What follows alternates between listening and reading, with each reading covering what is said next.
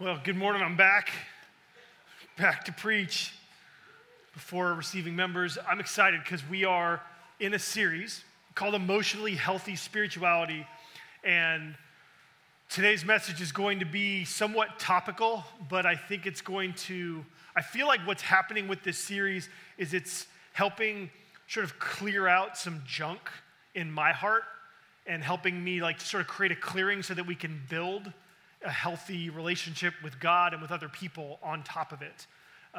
In this series, we've seen that our emotions are part of our soul. And this year we're trying to cultivate the soul. That's what we're aiming for.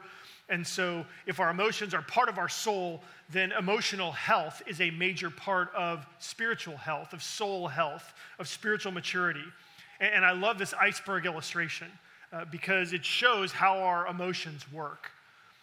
They say that 80 to 90% of the mass of an iceberg is actually below the water. And so even with the giant mountainous ones, 80 to 90% is below the surface of the water. You just don't see it. And I think the same is true with our emotions. And so even for the most outwardly emotional of us, so much of the reasons why we react to life the way that we do is because of things that are underneath the surface of our lives. And so we're spending time looking at how to make sure that our emotions are integrated into our lives and integrated into our relationship with God. So Peter Scazzero, who is the author and the pastor of the book, The Emotionally Healthy Spirituality, he's got the book and the video curriculum. He says this in his book. He says, emotional health and spiritual maturity are inseparable. It's not possible to be spiritually mature while remaining emotionally immature. This is true. You can make strides in different parts of your life, but if your emotions are lagging behind, your emotions will stunt your spiritual growth. They'll stunt your spiritual maturity. Now, our mission as a church, the reason we exist, is because we were making disciples. That's what Jesus told us to do. He said, go make disciples of all the nations. And so our mission as a church is to equip people to become disciples of Jesus. And some of that is through service, right? We serve the poor in our city in lots and lots of different ways. But how do we serve as a church? How do we serve people in our city who aren't poor? Right? Have you thought about that? What do we do for folks that aren't poor? And what do we offer them? And I think one of the ways that we can serve the professionals in the city, to serve most of our neighbors and coworkers and even family members that aren't part of our church, is by offering an experience of God that includes an emotionally healthy spirituality. Because if we can grow in this, if we can have greater emotional health, then we have more to offer to the people of our city. Because when we have healthier, more honest relationships with people, when we have a relationship with God that is honest with Him, then we offer an authenticity that is attractive, that people long for. And so looking at this actually helps us to reach people that are in our city. We can offer more hope. And so health and maturity for us become a gift to our city. So it's just another reason why we're studying this. Now, last week, we saw that Jesus' perfect humanity experienced the full range of human emotions. Right? You remember that chart of the 14 different emotions on the slide? I think we'll pull it up here. These were Jesus' perfect humanity and the full range of emotions. And we also saw that God Himself in the Old Testament also experienced this range of emotions. And we saw last week that if it's okay for Jesus to experience these emotions, if it's okay for God to experience these emotions, then it's okay for us too. And we want to make space to be honest about the feelings that we have. But there's danger with emotions too, right? I mean, there are dangers because how often do you know what you should do, but you don't feel like doing it? Amen, kind of, right? Yeah, we're all in this together. We all suck. How often have you initially not wanted to do something that you shouldn't do, but you were convinced to do it because someone manipulated your emotions. So because of this, because of the danger that emotions bring, there are lots of churches that make emotions like second-class citizens at best. And some churches almost dismiss emotions entirely. So there's a conservative radio guy named Ben Shapiro. And he has a phrase that I found on a mug. I'm going to show you this mug. And it sort of encapsulates this idea that a lot of churches, a lot of Christians have about emotions. It says this: facts don't care about your feelings. And this is something that Ben Shapiro sort of champions, and his followers champion this. And they stand up and they say, like, we don't care how heart-wrenching your story is because the facts say something else, and the facts don't care about your feelings. Now, feelings can be crazy, right? Feelings can be untrustworthy. Feelings don't always line up with facts. That's true. So sometimes you can't trust your feelings. The church has often said it like this. They've said, facts, then faith, then feelings, maybe. And a lot of times, man, this is just true. Like, there's Christianity out there that says, like, that, man, your feelings, at best, they say, well, your feelings will just follow. If you trust, then the feelings will follow. It's like, well, what do I do when my feelings don't follow? Well, you don't have enough faith. Well, now I'm screwed because I can't get more faith. I don't know what to do. I don't know how to make this happen. And so it creates this angst, right? But this is what churches do. They say, like, the feelings are at the end. You don't worry about them. We don't focus on them. And because of that, we end up emotionally unhealthy. So in the question of should we discount our feelings like this, the answer is no, because when we discount our feelings, when we ignore our feelings, when we push our feelings down, we end up with a different set of problems. Okay? There are problems that come when you open your heart, when you open your soul to the honesty about feelings, but there are also dangers that come. There are problems that come when you squash those feelings. Sometimes there are awful things that happen in your life. And if you are not allowed to feel them, you're going to explode.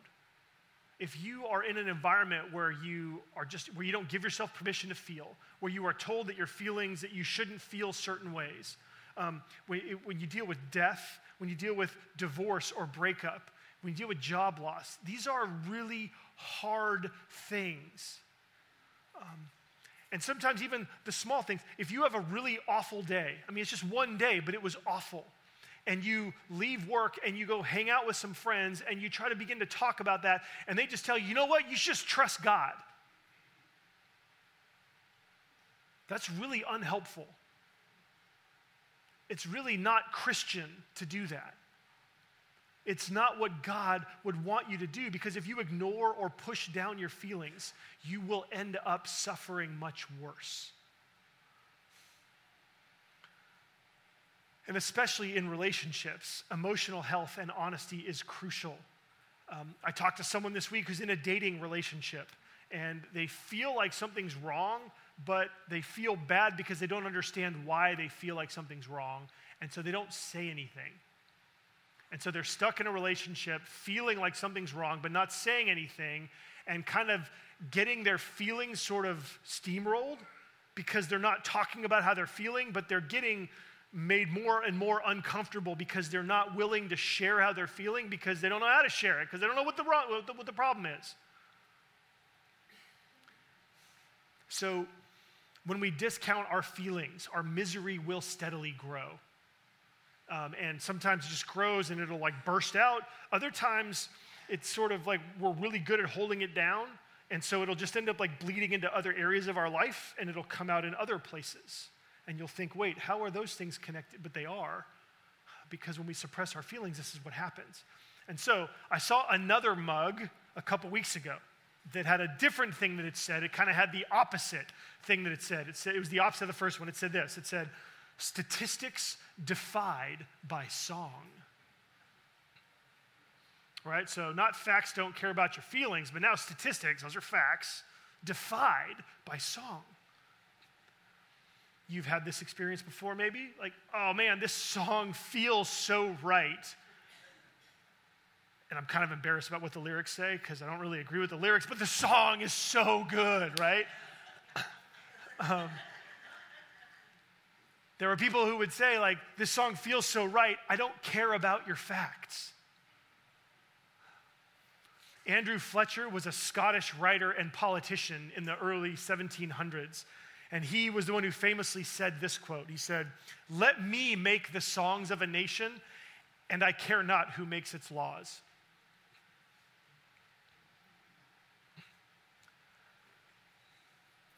If I can write the songs that speak to the heart, you can write whatever laws will govern the mind, and I will win. Everyone will follow me. So we have problems on both sides, right? Problems if we let emotions in, problems if we suppress and keep emotions out. What do we do? I mean, is it facts or feelings? Is it intellect or emotions? Well, Jesus solves this dilemma for us. Jesus makes it really clear what the answer is. In Mark chapter 12, verses 28 to 31, we see Jesus' answer. So that verse is in your bulletin. There's a place there to take notes if you want to write something down, but let's read this from verse 28. It says, "And one of the scribes came up and heard them disputing with one another, and seeing that he, Jesus, answered them well, asked him." So the scribes is asking Jesus, "Which commandment is the most important of all?" Jesus answered, "The most important is, 'Hear, O Israel, the Lord our God, the Lord is one. And you shall love the Lord your God with all your heart and with all your soul and with all your mind and with all your strength. The second is this, you shall love your neighbor as yourself. There is no other commandment greater than these." So verse 30 is Jesus' answer to the dilemma that we find ourselves in. He says, "You shall love the Lord your God with all your heart and with all your soul, and with all your mind, and with all your strength." So for Jesus, is it intellect or emotions? It's both. It's both. Jesus says we need both. Jesus is saying that God actually designed us for facts and feelings. That God built us so that we would use our intellect and our emotions as we relate to him and to other people. And so the greatest commandment is to love God with all of every part of us. So including our mind and our heart, our feelings, our emotions, our psychology, and our intellect. And that's what real love is, right? Real love incorporates every part of us. And so this greatest commandment calls us to become the greatest versions of ourselves. So, both mugs, right? Both mugs are incomplete. Both are, in fact, I think forms of hypocrisy. Both are spiritually immature by themselves, and both are emotionally unhealthy. Now, I know that there are truths that both indicate, and there are times when you can see truth, but taken as a whole, they are incomplete, immature, and unhealthy. Why? Well, because facts without feelings is bad, because it's robotic. Facts without feelings is robotic. There's no intimacy in a relationship that has facts without feelings.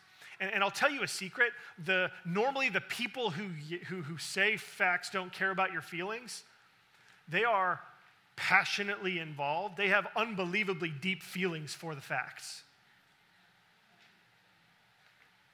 Okay? So they're actually not doing what they say they're doing. So facts without feelings is bad because it's robotic. There's no intimacy without feelings. But then also, feelings without facts is bad. It's flowers. it's flowers. There's no lasting commitment, right? Feelings come and feelings go, and feelings can be fleeting, just like flowers. So to be the you that God designed you to be, you need both your intellect and your emotions. You need to spend time listening to both. Okay? Both need to be heard honestly. Both need to be a voice at the table. Okay? And so this, when I was thinking about this, like a voice at the table, I was like, oh, hey, wait, King Arthur, right? King Arthur and the Knights of the Round Table, right? This is a depiction of King Arthur and the Knights of the Round Table. And so at the table, right, for you, for me, for us, we want to sit at the round table so that it's you, your intellect, and your emotions. Okay? Now, Arthur's table was round because everyone there was an equal. There was no head of the table. And this is important because that's your goal. Your goal is to integrate your emotions and your intellect. Jesus doesn't say, love the Lord your God with all your heart, or with all your mind, or with all your soul, or with all your strength. He says it all needs to come together. That your intellect and your emotions need to be integrated. And so you need to listen to both. You need to acknowledge both so that you can act in accordance with both. So it's true that our emotions shouldn't be followed if our emotions aren't in line with the facts. But it's also true that our emotions know things even if our intellect can't describe or articulate them. Okay? Now, I've learned that if I'm feeling something, then there's a reason for it, even if my intellect can't tell me what that reason is. Sometimes you just have a feeling, right? You feel like something's off, or you don't feel right about something. There's a reason for that. There's a reason for that. And so that's your body reacting. Your emotions are your body's judgments on the things that are going on in your life. And so you want to slow down. You got to slow down so that you can listen to that judgment. You need to take the time to listen and explore your feelings so that you can listen to the judgment that your feelings are making. So here's what's interesting is that even if your feelings are not in line with the facts, then being honest about them, bringing them to the table and letting them have their voice, letting them speak into the situation, it leads me then to a time of confession.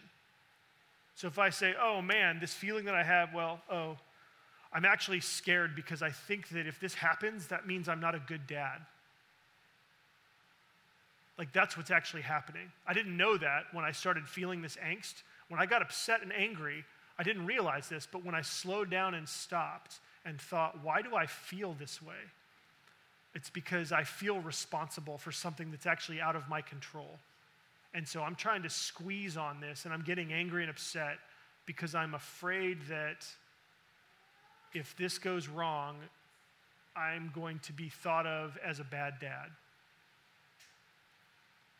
Now, is that true? So my intellect says, is that true?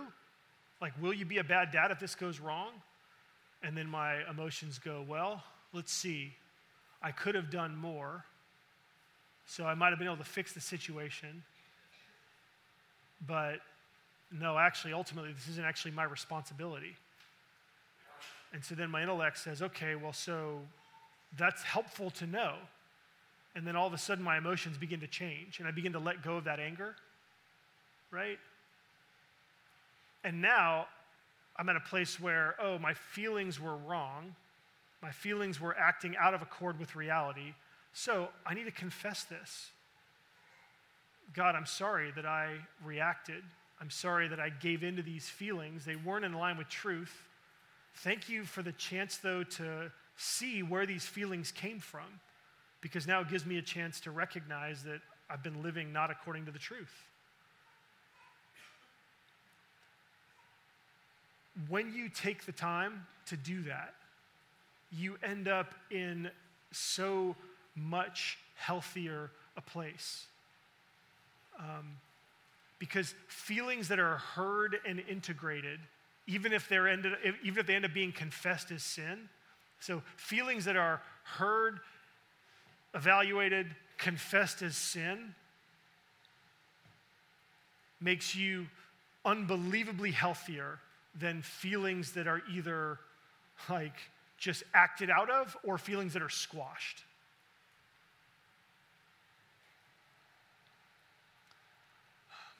And guess what? This is also true in marriage and in dating relationships. Like sometimes it's your intellect and your emotions that you need to slow down and listen to. Sometimes it's the other person you're in relationship with that you need to slow down and listen to. Sometimes you're in a relationship and one of you is more intellectual and the other one's more emotional. And it's the exact same principle, especially if you're in a relationship. And depending on the commitment level of that relationship will determine how integrated you need to be with an answer. But your relationship will end up unbelievably more healthy if both of you feel heard by the other. Even if you're wrong, if you create space so that the other one can share where they're at or how they're thinking or how they're feeling, then the decision that you come to will be one that you both can buy into, rather than walking away from the experience feeling like you just weren't heard or cared about again. It is absolutely necessary in your own emotional health, but also in the relationships that you have, that both voices get heard and feel heard. And this is a really good expression of this love that Jesus is describing. This is what it means to love with all your heart, soul, mind, and strength. So, when you think about emotionally healthy spirituality, your intellect is a gift to your spirituality because your intellect helps you determine what's true and what's false. Your intellect helps you understand your options. And so your intellect is truth by study and observation, thinking, right?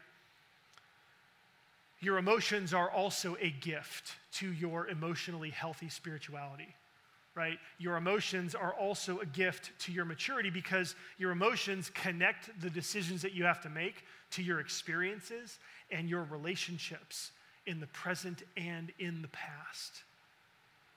Involving your emotions enables you to be committed and to be enthusiastically invested in your decisions. And so emotions are truth by experience and by sensing. Both are learning. Both are valuable. Both can be wrong. Your intellect can be wrong too.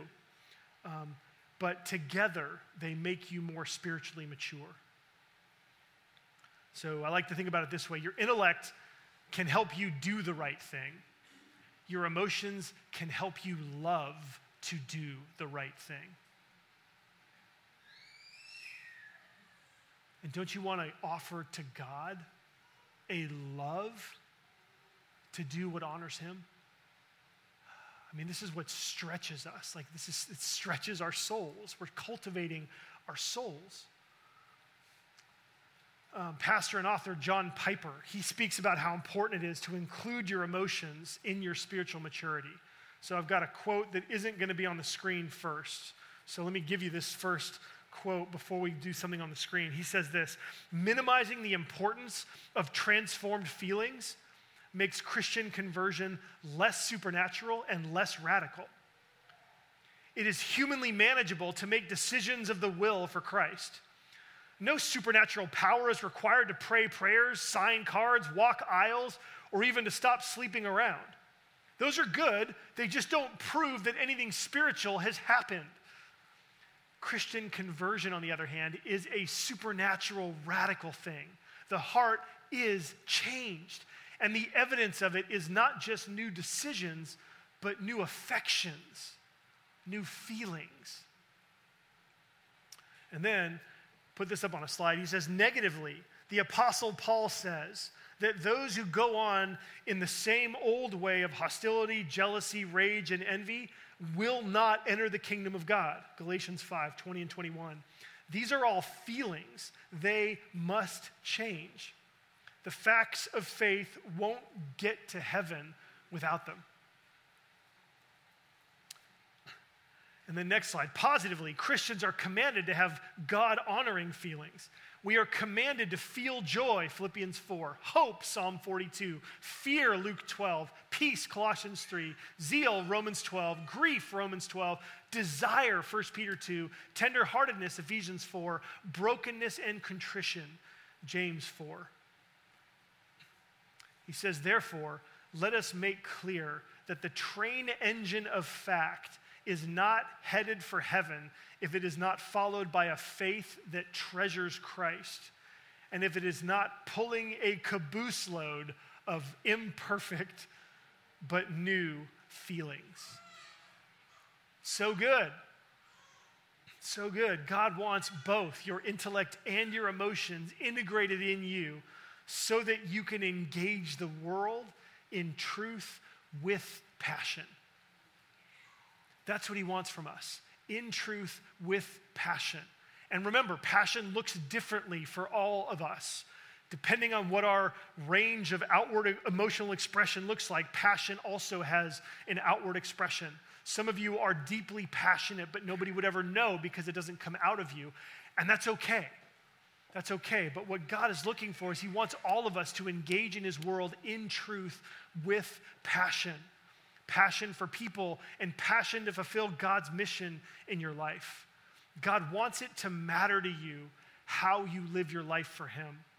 He wants you to experience him in your decisions and in your experiences.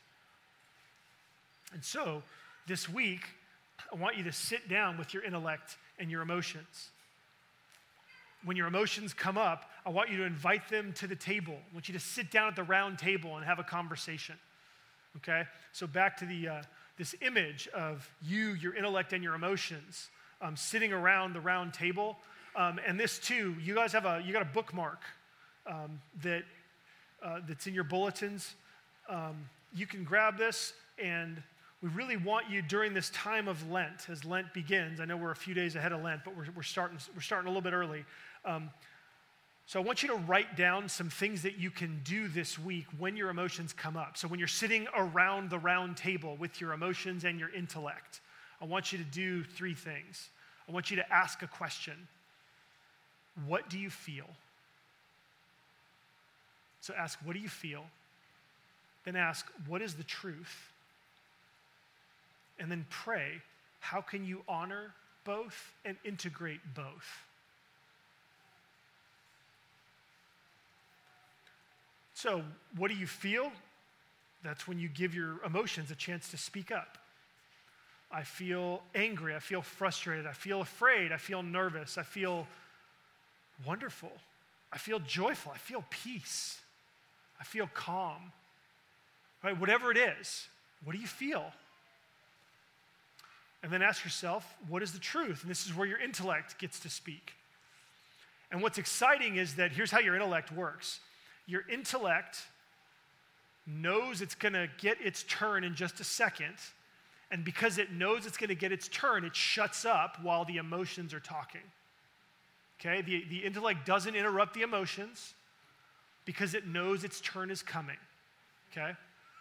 And then the emotions kind of are excited because they feel like since they've been heard, they can give the intellect the time to speak. Now, after both get to speak, there may be some interaction between the two of them. You need to kind of govern this, right? You need to let the emotions speak up to the intellect, and you need to let the intellect speak back to the emotions, right? And then the prayer part is you inviting Jesus to sit down at the table with you, right? The prayer piece is you saying, Jesus, can you help me to know how to honor both the facts and my feelings? Right, to honor both my intellect and my emotions, and how do I integrate them in the decision that we're going to make going forward and how we respond to this situation. Now, if you need some help in knowing how to do this, I want to give you some Psalms that you can read this week. I'm just give you 3 Psalms. One for when life is up, one for when life is down, and one for when life is sideways. So when life is up, you can read Psalm 19. When life is down, Psalm 42. And when life is sideways, Psalm 107 is really good. And so in these ways, you're going to see Bible writers who are integrating both their intellect and their emotions. They're listening to both, and they're seeking to integrate them. And prayer is a wonderful way to integrate these things. As you talk to God, as you pray to Him, writing is also a very helpful thing. You'll see on the card, it says pray, write, and speak. That's what we want you to do during the season of Lent. We want to stretch you. We want you to devote yourself to praying, to writing, and then to speaking. Meaning speak to a friend, speak up in life group, share with someone else some of the things that you're processing, that you're thinking about, and the things that you're learning as you go through this, because that will further enhance your ability to grow in these areas. Now, we ended last week by, we were encouraged to engage in this emotionally healthy spirituality because Jesus lived this way and He was raised from the dead, right? That the resurrection of Jesus means that this is the right way to live. Today, I want to bring the content of this message, both our intellects and our emotions, and I want to declare to you that Jesus was driven to save you. I want you to know that Jesus came to earth with fully integrated intellect and emotion. His intellect was convinced that God's purpose and plan for the world had been thwarted by sin. Jesus' intellect was convinced that we were all partly responsible for the brokenness of the world and we needed to be saved. Jesus knew that we needed Him if we were going to be reconciled to God, that we were lost in our sins. But then Jesus' emotions were moved. He was so moved and broken over losing us that He gave everything to save us. That Jesus gave up everything.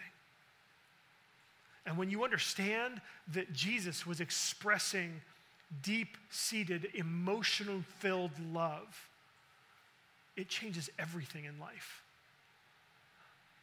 Jesus' life and death was filled with humiliation, betrayal, and suffering.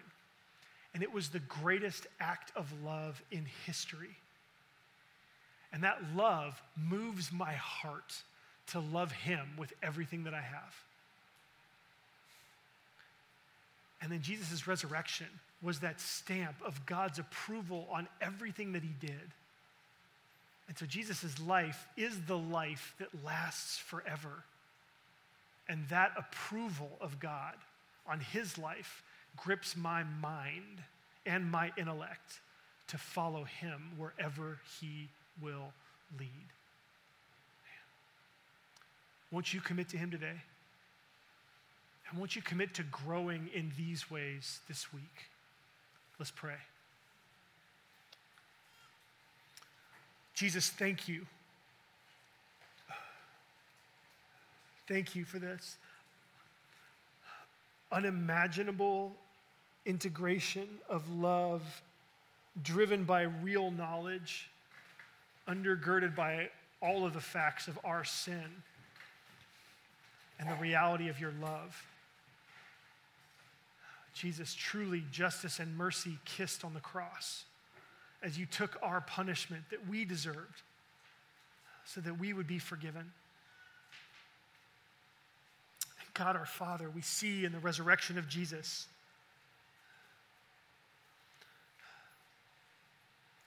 this compelling force driving us away from every other direction that our life is pointed to focus on Jesus and following Him. If His life was raised from the dead, then surely there is no other life that is better for us. And so help us this week. Help us to bring to the table both our feelings and our intellect. Show us how we can be more honest and more open in the difficulties and the things that we experience, so that we might be healthier, so we might be more mature. We might be able to talk to you about these things and grow. More like Jesus. That's what we want. Draw near to us this week, we pray. In Jesus' name, amen.